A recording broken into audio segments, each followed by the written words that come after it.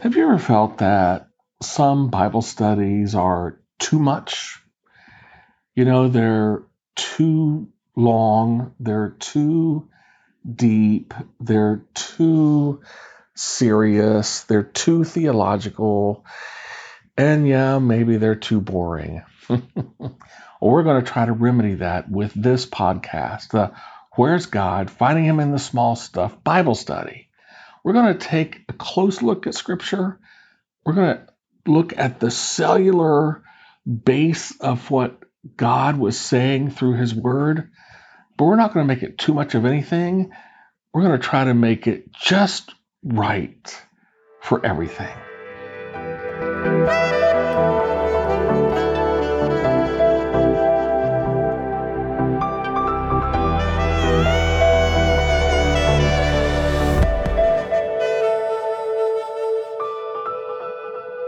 When Luke tells his story about what happened at the tomb on resurrection morning, he gives us an interaction between the angel and the women, where the angel asks the women a pointed question.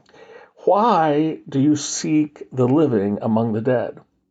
And then he went on to say to them, remember when Jesus said to you that he would rise again on the third day? And the question we're going to bring up today is, when the angel said that to the women, how did he do it? Was it a polite reminder to them, like, well, bless your heart, ladies, don't you remember when Jesus said this? Or was it more like a sharp rebuke? Remember when Jesus told you? And depending on whether you think it was a polite reminder or a sharp rebuke, might color how you feel that the women would have reacted to what he said to them, and would even influence maybe what they said later on to the disciples when the women went to tell them what the angel had said to them at the tomb. It's an interesting discussion and conversation, and we're going to talk more about it in this episode.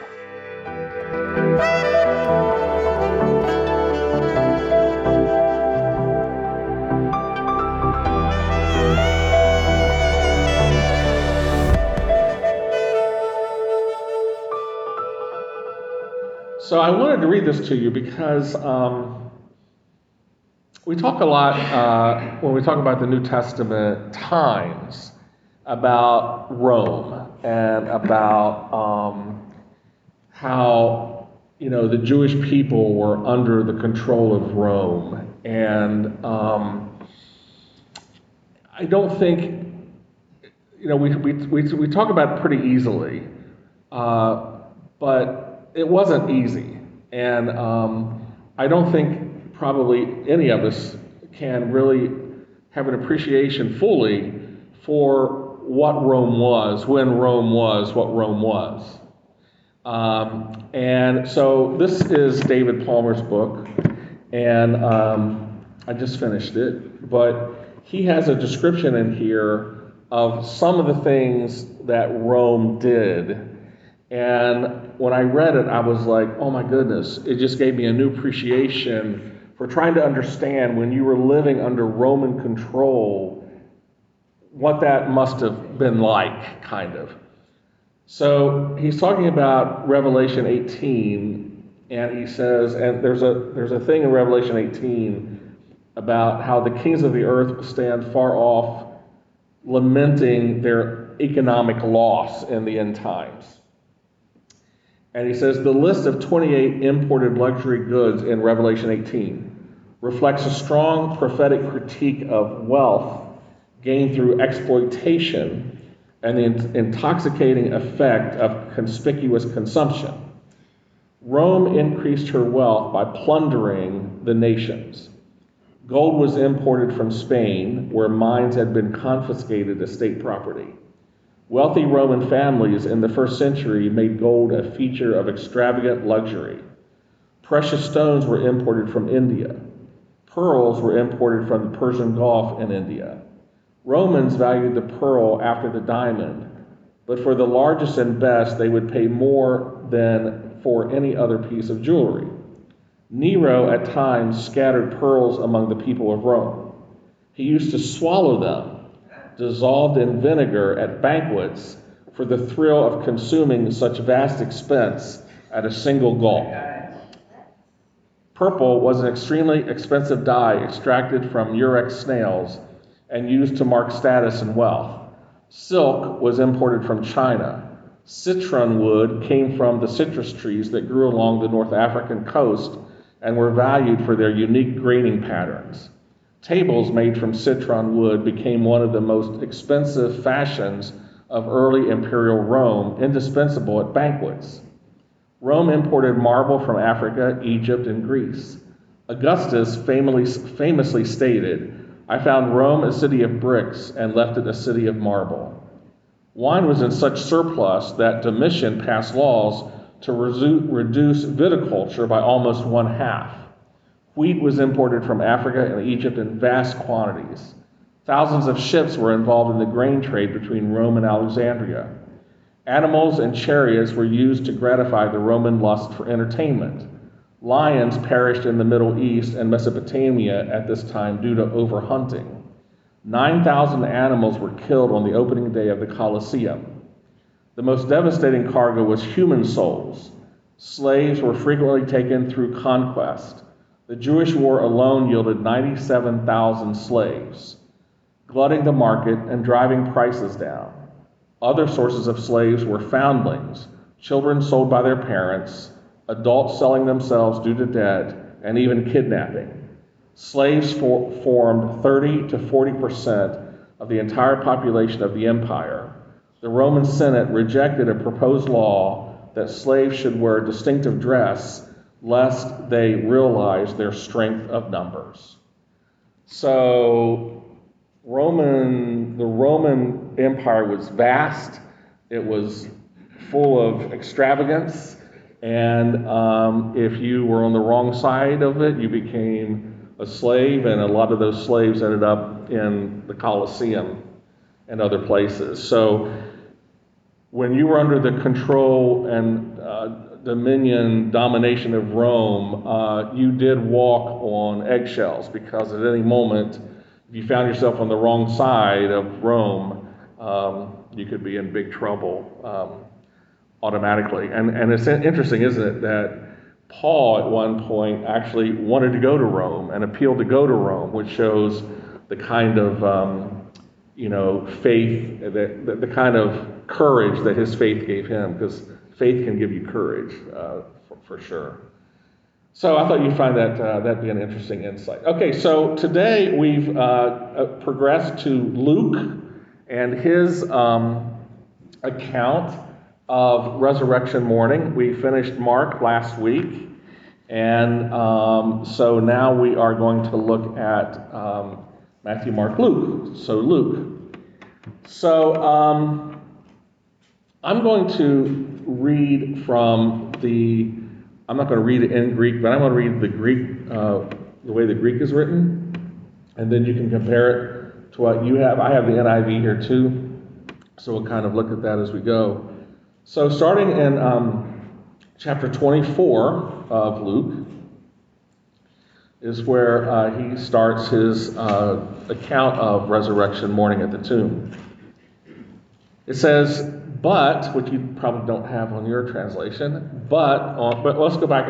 Since he's saying "but," let's go back to the verse or two before that, because he is adding on to what was there. So let's go to verse 55 of 23. Chapter 23, verse 55. "The women who had come with Jesus from Galilee followed Joseph and saw the tomb and how his body was laid in it." Jesus, that is. "Then they went home and prepared spices and perfumes, but they rested on the Sabbath in obedience to the commandment." So then he starts chapter 24 with, "But on the first day of the week, at early dawn, they came to the tomb, bringing which they had prepared aromatics, and some others with them." Does anyone have that phrase in that verse? Verse 1, "and some others with them"? No, you don't have it, do you? So what he's saying is that it was these women who had prepared the aromatics and some others with them. So I get the impression there is that these others with them did not prepare aromatics, but they still came with the women. We don't know who they are. We don't have any names. It just says others.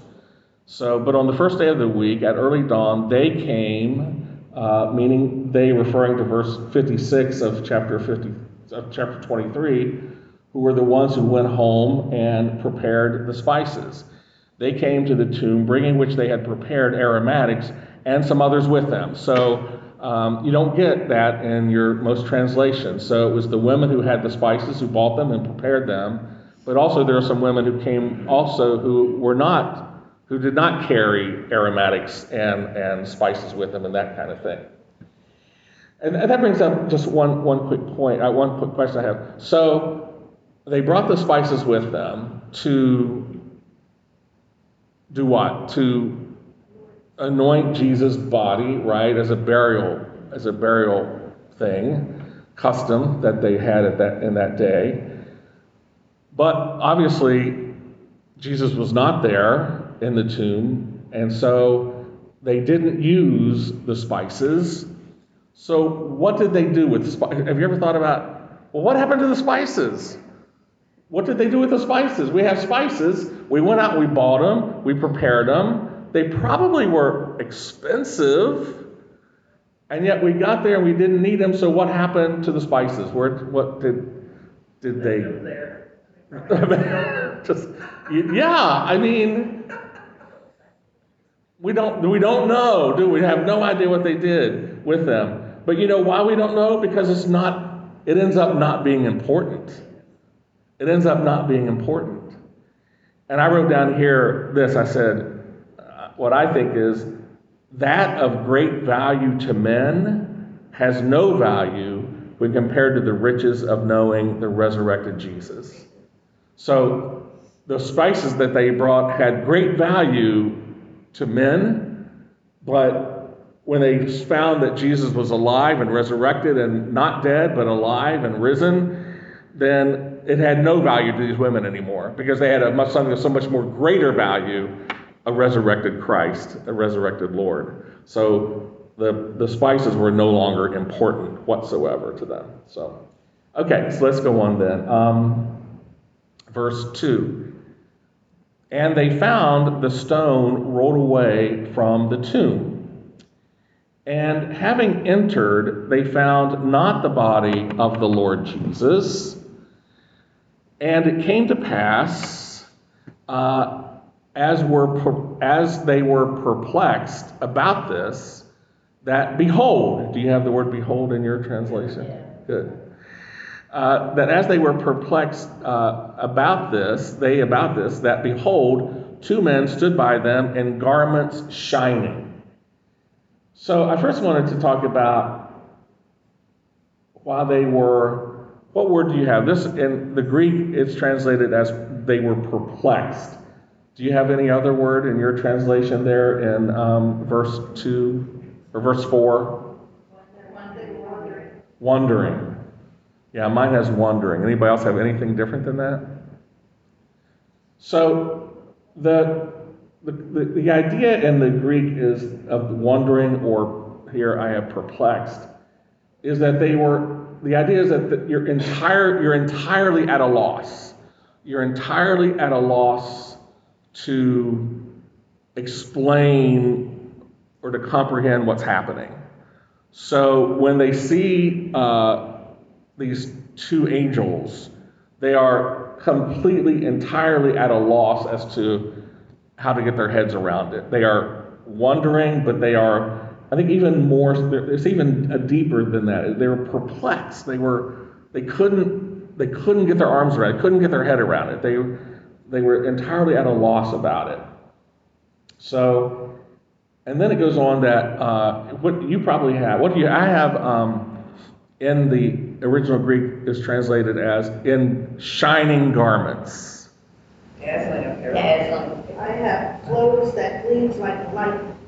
Yeah, so those are both good. Those are both good, because the idea here of shining in the Greek means both of those things. It means to shine like lightning, and it means dazzling. It means both of those things. So if you have dazzling, that's good. If you have gleam like lightning, that's good. If you have shining, but shining, I think, doesn't really do it justice either. It's this brightness like lightning, like dazzling. This was not just regular white. This was something that just took your attention, dazzling, gleaming, lightning was it, and the closest Luke could come to describe it is it's like lightning. It's dazzling.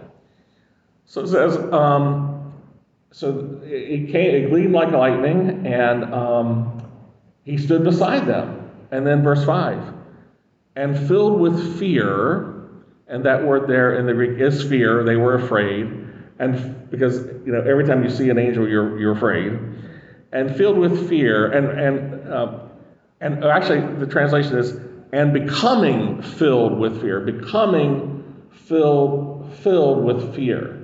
Now my translation in verse 5 just says in their fright. Is that what you have, in their fright or something? It's terrified. Terrified, yeah. Terrified is probably a better idea of it. It really, they were terrified, and it says, and they were becoming more and more filled with fear the longer they stood there. So, and becoming filled with fear, and they bowing the face to the earth. They said to them, they, meaning the angels, said to them, the women, the angel said to the women, why seek ye the living with the dead? He is not here, but is risen. Remember how he spoke to you, yet being in Galilee, saying, it behooveth the Son of Man to be delivered up into hands of men sinful men, and to be crucified, and the third day to arise. So I want to spend some time. There's a lot there to kind of unpack. First of all, I wanted to unpack what the angel says here is, he says, he is not here, but he is risen. Remember how he spoke to you, yet being in Galilee, saying, so on and so forth. And he gives all the things that he says. So I said, well, okay, where and when did Jesus say this? So let's use just Luke. Let's just use Luke, okay? So go back to Luke chapter 9.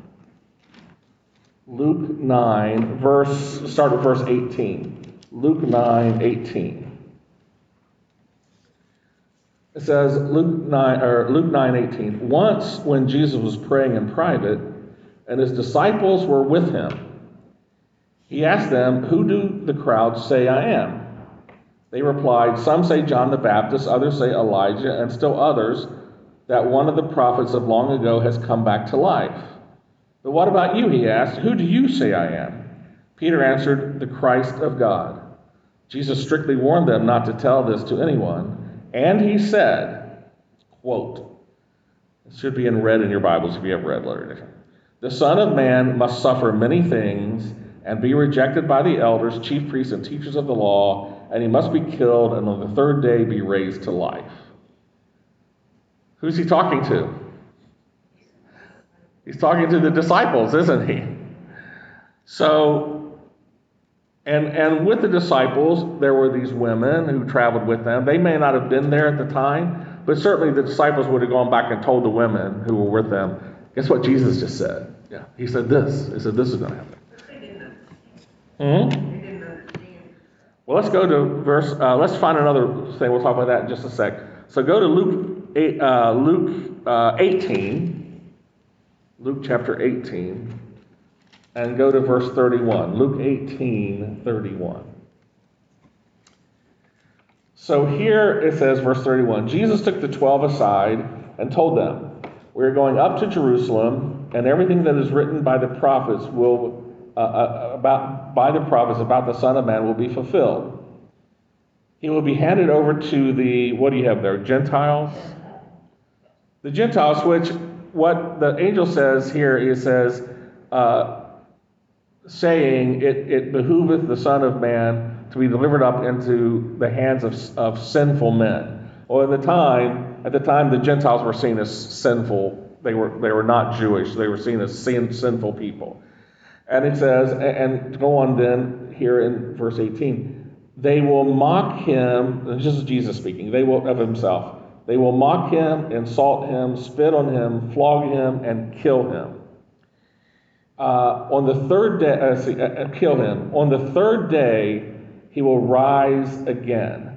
So what's the angel say? He says that Jesus told them, don't you remember that he said, the Son of Man will be delivered into the hands of sinful men and be crucified, and on the third day to arise. This is exactly what Jesus is saying here. And he's saying it to who? To the 12, who then would have told the women. What is the arise again? Again. I mean, Where's that? well, it says on the third day he will rise again. They keep saying it again. It means he'll come back to life again. He's alive, he's dead, he's alive again. Okay. So the key then is to look at verse 34, and let's unpack, because I want to unpack that just a little bit. So verse 34 of 18 says, the disciples did not understand any of this. Its meaning was hidden from them, and they did not know what he was talking about. So, this is Luke's commentary kind of taking the side of the disciples here, like saying, well, because Luke knows what happens on down the road.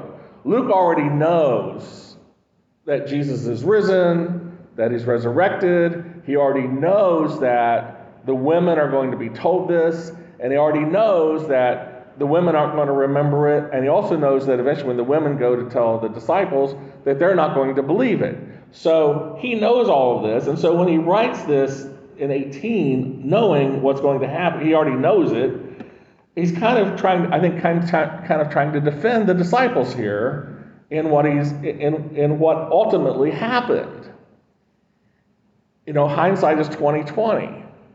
But I think it's interesting to see kind of what he says. So he says, first of all, they did not understand. And so the Greek word there used as understand means putting together the pieces of a puzzle, for an example. It's like putting together the pieces of a puzzle. So it says they did not understand. So they had all these pieces of the puzzle of Jesus and all the things that they saw and heard and experienced.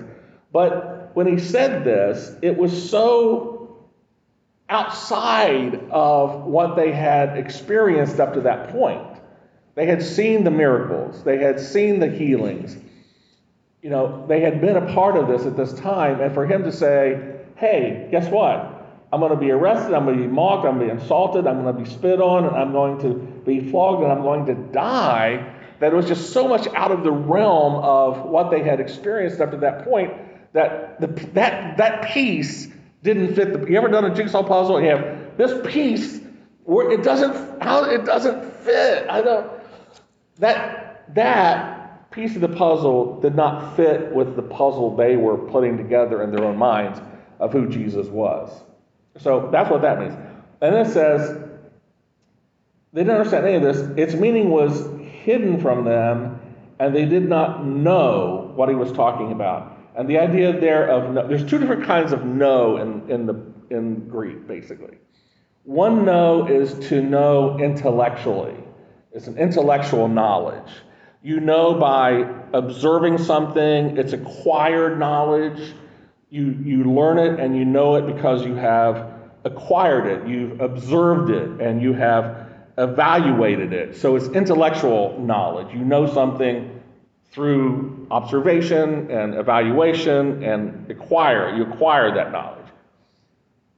There's a different Greek word for knowledge that's like just your gut. You just have a gut feeling. You just know in your gut. You don't have to understand it. You don't have to evaluate it. You just know. We only have one word in English, unfortunately. So this know is the intellectual knowledge. It says, what Luke is saying is, and they did not know. They couldn't from what they were observing, from what they had acquired, their intellectual knowledge of Jesus, they didn't know, because this is not what they were observing and not what they were seeing and evaluating at that time. And then the key word here, I think above and beyond all, is the meaning was hidden from them. So what do you think that means? That what Jesus said there, they didn't understand it, it didn't fit their jigsaw puzzle. They didn't know it because it didn't fit what they were observing.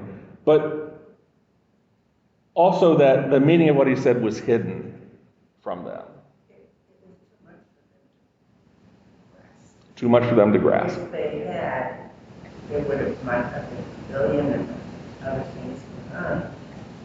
But I think when I read that, they had a totally different, as you had pointed out, had a totally different notion of what the mission was. Right. They thought Jesus was going to be this big soldier that was going to come in and what? Free them from Rome, right? So we just talked about what a bad bully Rome is. So you can understand now with maybe a new appreciation when the people of Jesus' day thought, who believed in him as Messiah, thought he's going to free us from Rome, why that was such a big deal. Because Rome was the big bad bully on the street. I mean, really bad. And so, of course, they wanted Jesus or their Messiah to come and to free them from the Roman rule. The one thing I used to always read that and think, well, God was hiding it from them. So its meaning was hidden from them. God was hiding the meaning of what Jesus said from them for some reason. They were spiritually blinded from what Jesus said, and that is not right. That is not what it means. It means closer to what Grady says. It was hidden from them because they just, when you just don't understand something, it's hidden from you because you just intellectually can't grasp it.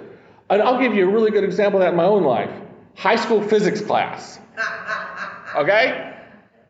From day one to day last, the whole time I was in high school physics, I did not understand one word of what the teacher was saying. Okay? So the meaning of what she was trying to teach me, she was trying to tell me, she was trying to explain it to me like Jesus did to his disciples. She might as well have been speaking Greek to me because the meaning of it was hidden from me. Not that she was hiding it. She was trying not to hide it.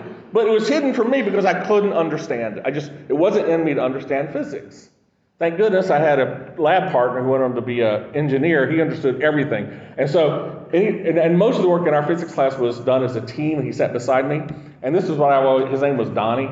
I would say, Donnie, whatever you think, that's what we're going with. That's what we're going with. So I think he got an A and I got a C. So, but that's what it means. They were hidden from them, not that God hid it from them, not that they were spiritually blinded. It was hidden from them. They just couldn't understand it. They just could not understand. So, yeah. I don't know, I think it was before, maybe it was after this, that he said something and Peter had said, no, Lord, that cannot be. That cannot happen. Yeah. You cannot do that. He took him aside even. Right. You can't talk about these things. Right. So. And what did Jesus say? Get behind me, Satan. Right? Because... And I wonder, too, if maybe part of the problem with the disciples at that time is maybe they didn't want to understand it. Maybe they didn't want to understand it. When I read this, I'll be honest, I have more sympathy for Judas. Because Judas wanted him to reveal himself. Right. And I honestly believe that what Judas did, as horrible as it was and as unforgivable as it was to get him to reveal himself. Right. Okay. So somebody comes to arrest him and suddenly he reveals, I honestly think that Judas thought that would happen. Yes, but the problem was that Judas was trying to force him to do it. So, we can't force God to do things our way. We have to force ourselves to do things God's way. And that was the problem. So now here's my question to you too. He says, and I'm just reading from the NIV version here, The angels say, remember how he told you while he was still with you in Galilee, the Son of Man must be delivered into the hands of sinful men, be crucified on the third day, be raised again. How did the angel say this to them? Did he say, because what he says is remember, right? So is he just giving them a reminder? Like, I say to Jan, remind me that, I need to take my bottle of water out to the car when we leave because I'm out of water. And then she'll say on the way out the door, hey, Greg, remember we need the water. And so that's just like a nice, polite reminder. So is that the way the angel said, hey, ladies, remember how he told you while he was in, this is like a nice, polite reminder? Or like, Jan will tell me, hey, Greg, remind me when to take water out to the car because we're almost out, and I'll forget, to remind her, and we'll get out to the car and we're on our way somewhere else. She'll say, Greg, she'll say, Greg, remember I told you to remind me about the water and now we don't have it? Oh, I know, she doesn't do it. That's just used as illustration. So my question is, was this a polite, nice remind? Hey, ladies, remember? Or was this a rebuke? Was he saying, remember how he told you while he was still with you in Galilee? The Son, how can you not remember? What's wrong with you? So which do you think it was? Was it a nice, polite reminder, or was it a stern rebuke? Did he actually tell them? Or did they get a second hand? I don't know. That just came to my mind. So maybe it was just a polite reminder. I don't think we know. I think every time I've read it as a polite reminder, right? Because an angel's going to be angry. An angel's going to be, hey, remember how he told you when he was in Galilee? But then I think about it, and I think, for me personally, which one makes the greatest impact on me? When I get a polite reminder, does that have a great impact on me? Or when I get rebuked, does that have the greatest impact on me? Becky? I think the Holy Spirit knows us well enough that we get the kind of reminder we need, and about new believers, explain it, they don't get it. And this is a great verse for them. Even the disciples that were with him didn't understand. So I think it can go either way. Yeah. I think when you take into account the fact that, even at that point, as Luke says in verse 18, in chapter 18, that bless their hearts. This is like the idea I get. Bless their hearts. Jesus told them and they just didn't get it. What's interesting is that it says, and then they. Right. That's when they went back and they must have told the whole thing. Remember when he said it? Oh, it really happened. Yeah. Full of that. And so I think when you put it in context, when you say, well, in verse 18, Luke was kind of saying to them, bless their hearts, those disciples, they just couldn't get their head around it. So I think if you take that into account, probably this was a polite reminder here too, that it was, bless your hearts, ladies. Don't you remember? Don't you remember? Come on. And I think that also just sets better with the way an angel would act. But I think it serves to, we should think about it, because the very next verse, which is exactly what you said, Grady, is in the very next verse then, all of a sudden, they remember. It says in verse 8, and they remembered his words. So, again, thinking of my own personal situation, I remember a lot more quickly when I get rebuked than when I have a polite reminder. So it's like the angel said, don't you remember? They go, oh yeah, I remember now. So did they have that quick memory because they were politely told to remember and a reminder, or they remember quickly because the angel rebuked them a little bit for not remembering? I don't know. I just know how I react, and I react much more quickly due to a rebuke than a reminder. So something to think about. That kind of reconfirms that they heard what he said. Yes. But they didn't believe it. They didn't understand it. It's not like it just totally went out of their mouth. Well, except to go back to my physics class, okay? So I don't remember anything about physics. So, if you said to me, Greg, remember the thermonuclear dynamic rule of thermodynamics or something? No, I don't remember it. Now, I remember now that we talked about it since you mentioned it, but that's something that I don't think about day to day. So maybe this is the kind of thing where it was said, they didn't understand it, they put it out of their mind, they went on with life, went on with ministry with Jesus, went on with everything, and they just totally forgot it, just blanked it out. I mean, it's possible. It can happen.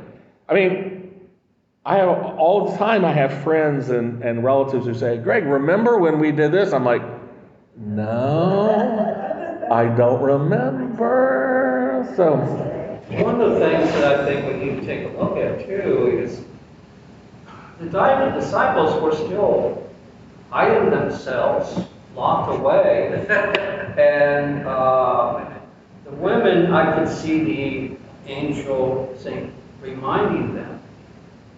But the disciples are still living in ignorance on Jesus' resurrection. And it wasn't, and then when the women go to talk to the disciples, what did they have to do? John and Peter ran to the grave to find out to see if that's really true. But they're sitting there. Now I could see the disciples being rebuked because it's like, wait a minute now, you followed him for how many years and you still don't get it? And the women have more attention sometimes than the men do. Let's be honest. When you're listening in education or anything like that, they pay more attention. We don't pay attention to the facts. We go according to our own theory. So I think that's in play here. And, the disciples were afraid.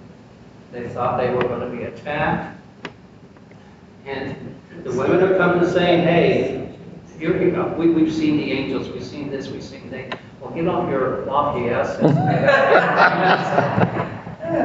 They had such a preconceived idea, they couldn't see it. Yeah. Happens all the time, it happens to us. What was that? They had a preconceived idea. Somebody has polyuria, polyphagia, weight loss. Yes. But they can also have a break for But if common things are common, equal don't rise with the dead. So somebody just said, well, I think that's how I this. And you run with it, but that's not what they said. You've got to look at the whole thing. They just didn't look at it. well, and I think we get a feel for that in what we just talked about the description of they were perplexed, they were wondering, they were entirely at a loss, and I think not just from the angels, obviously, but I think about everything they've experienced up to that point. The stone is rolled away, they didn't expect that. The tomb is empty, they didn't expect that. Now there are angels talking to them, they certainly didn't expect that. The angels are telling them Jesus is alive, he's not dead, he's risen, they didn't expect that. And then so they must have been emotionally hyped up, their adrenaline was going, the thoughts were going through their mind, all of that was happening. And then the angel says, don't you remember? They're like, wait a minute, hold on, I got all this other stuff to deal with. Now you're giving me something else? Okay, yeah, I remember that, but do you know, Jesus isn't here, and he's alive, you're saying. So they had a lot going on. I don't think we can blame them for not remembering, but give them credit for the fact that when the angel did remind them, that they did remember, which is more than we can say for our poor old little disciples, right, who were elsewhere at the time. Here's another, I guess I'm going a little astray, but I think it's extremely interesting. When he told this, he told it to the 12. Now, were the women there as well? Right. And included? This kind of goes to something I think maybe David talked about, how it was so unusual for women to actually be following and being a part of whatever. But that's what it must mean, because it doesn't even mention women. No, and I don't think the women were there, but it's interesting that the angel says, remember when he told you, like he told the women. But I think what it means is that he told the 12. There were always women in the camp. The women were there to help take care of Jesus. It says clearly. And so I think what happened is that Jesus told the 12, and the 12 told the women. So they went and said, no, Jesus just said, he said he's going to die or whatever. And so the women heard it secondhand, but it was the same as hearing it right from Jesus' mouth, because Jesus had just told the disciples. He told you. I know. That's how it says. Yeah. So maybe the women were there. I'm not going to die on that hill. Well, not only that, but I think it went in one ear and out the other with the disciples. With everybody. They wouldn't have repeated it. Well, I can see it your way. I'm not going to argue that point for sure, because it certainly could have happened that way. The women could have been there along with the 12 for sure. Okay, we're just about out of time. So I wanted to read this to you. This is from a commentary by William Barclay, and it's self-explanatory, but he's talking about where the angel said to them, why are you looking for the living among the dead? And this is what Barclay says about that. So great. He says, the all-important and challenging question is in this story, is that of the messengers in the tomb. Why are you looking for him who is alive among the dead? Many of us still look for Jesus among the dead. There are those who regard him as the greatest man and the noblest hero who ever lived, as one who lived the loveliest life ever seen on earth, but who then died. That will not do. Jesus is not dead, he is alive. He is not merely a hero of the past, he is a living reality of the present. Then he has this poem, I don't know who wrote it, where it came from, but he says, Shakespeare is dust and will not come to question from his Avon tomb, and Socrates and Shelley keep an attic and Italian sleep. They see not, but O Christians, who throng Holborn and Fifth Avenue, may you not meet, in spite of death, a traveler from Nazareth? There are those who regard Jesus simply as a man whose life must be studied, his words examined, his teaching analyzed. There is a tendency to think of Christianity and Christ merely in terms of something to be studied. The tendency may soon be seen. The tendency may be seen in the quite simple fact of the extension of the study group and the extinction of the prayer meeting. So we have a study group here. May it never be without prayer, okay? So the extension of the study group and the extinction of the prayer meeting. Beyond doubt, study is necessary, but Jesus is not only someone to be studied. He is someone to be met and lived with every day. He is not only a figure in a book, even if that book is the greatest in the world. He is a living presence. There are those who see in Jesus the perfect pattern and example. He is that, but a perfect example can be the most heartbreaking thing in the world. For centuries, the birds gave men an example of flight, and yet not till modern times could man fly.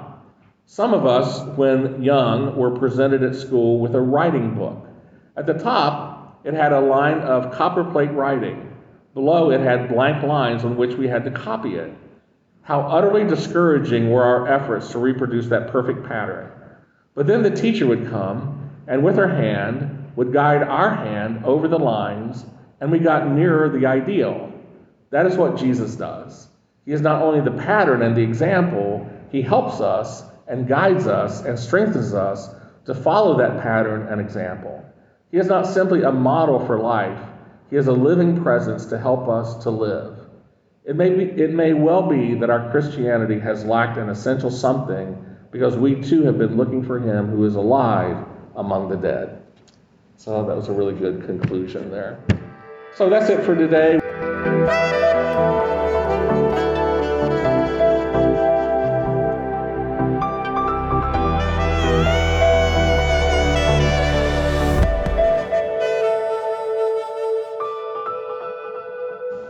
That concludes this episode of Where's God? Finding Him in the Small Stuff Bible Study.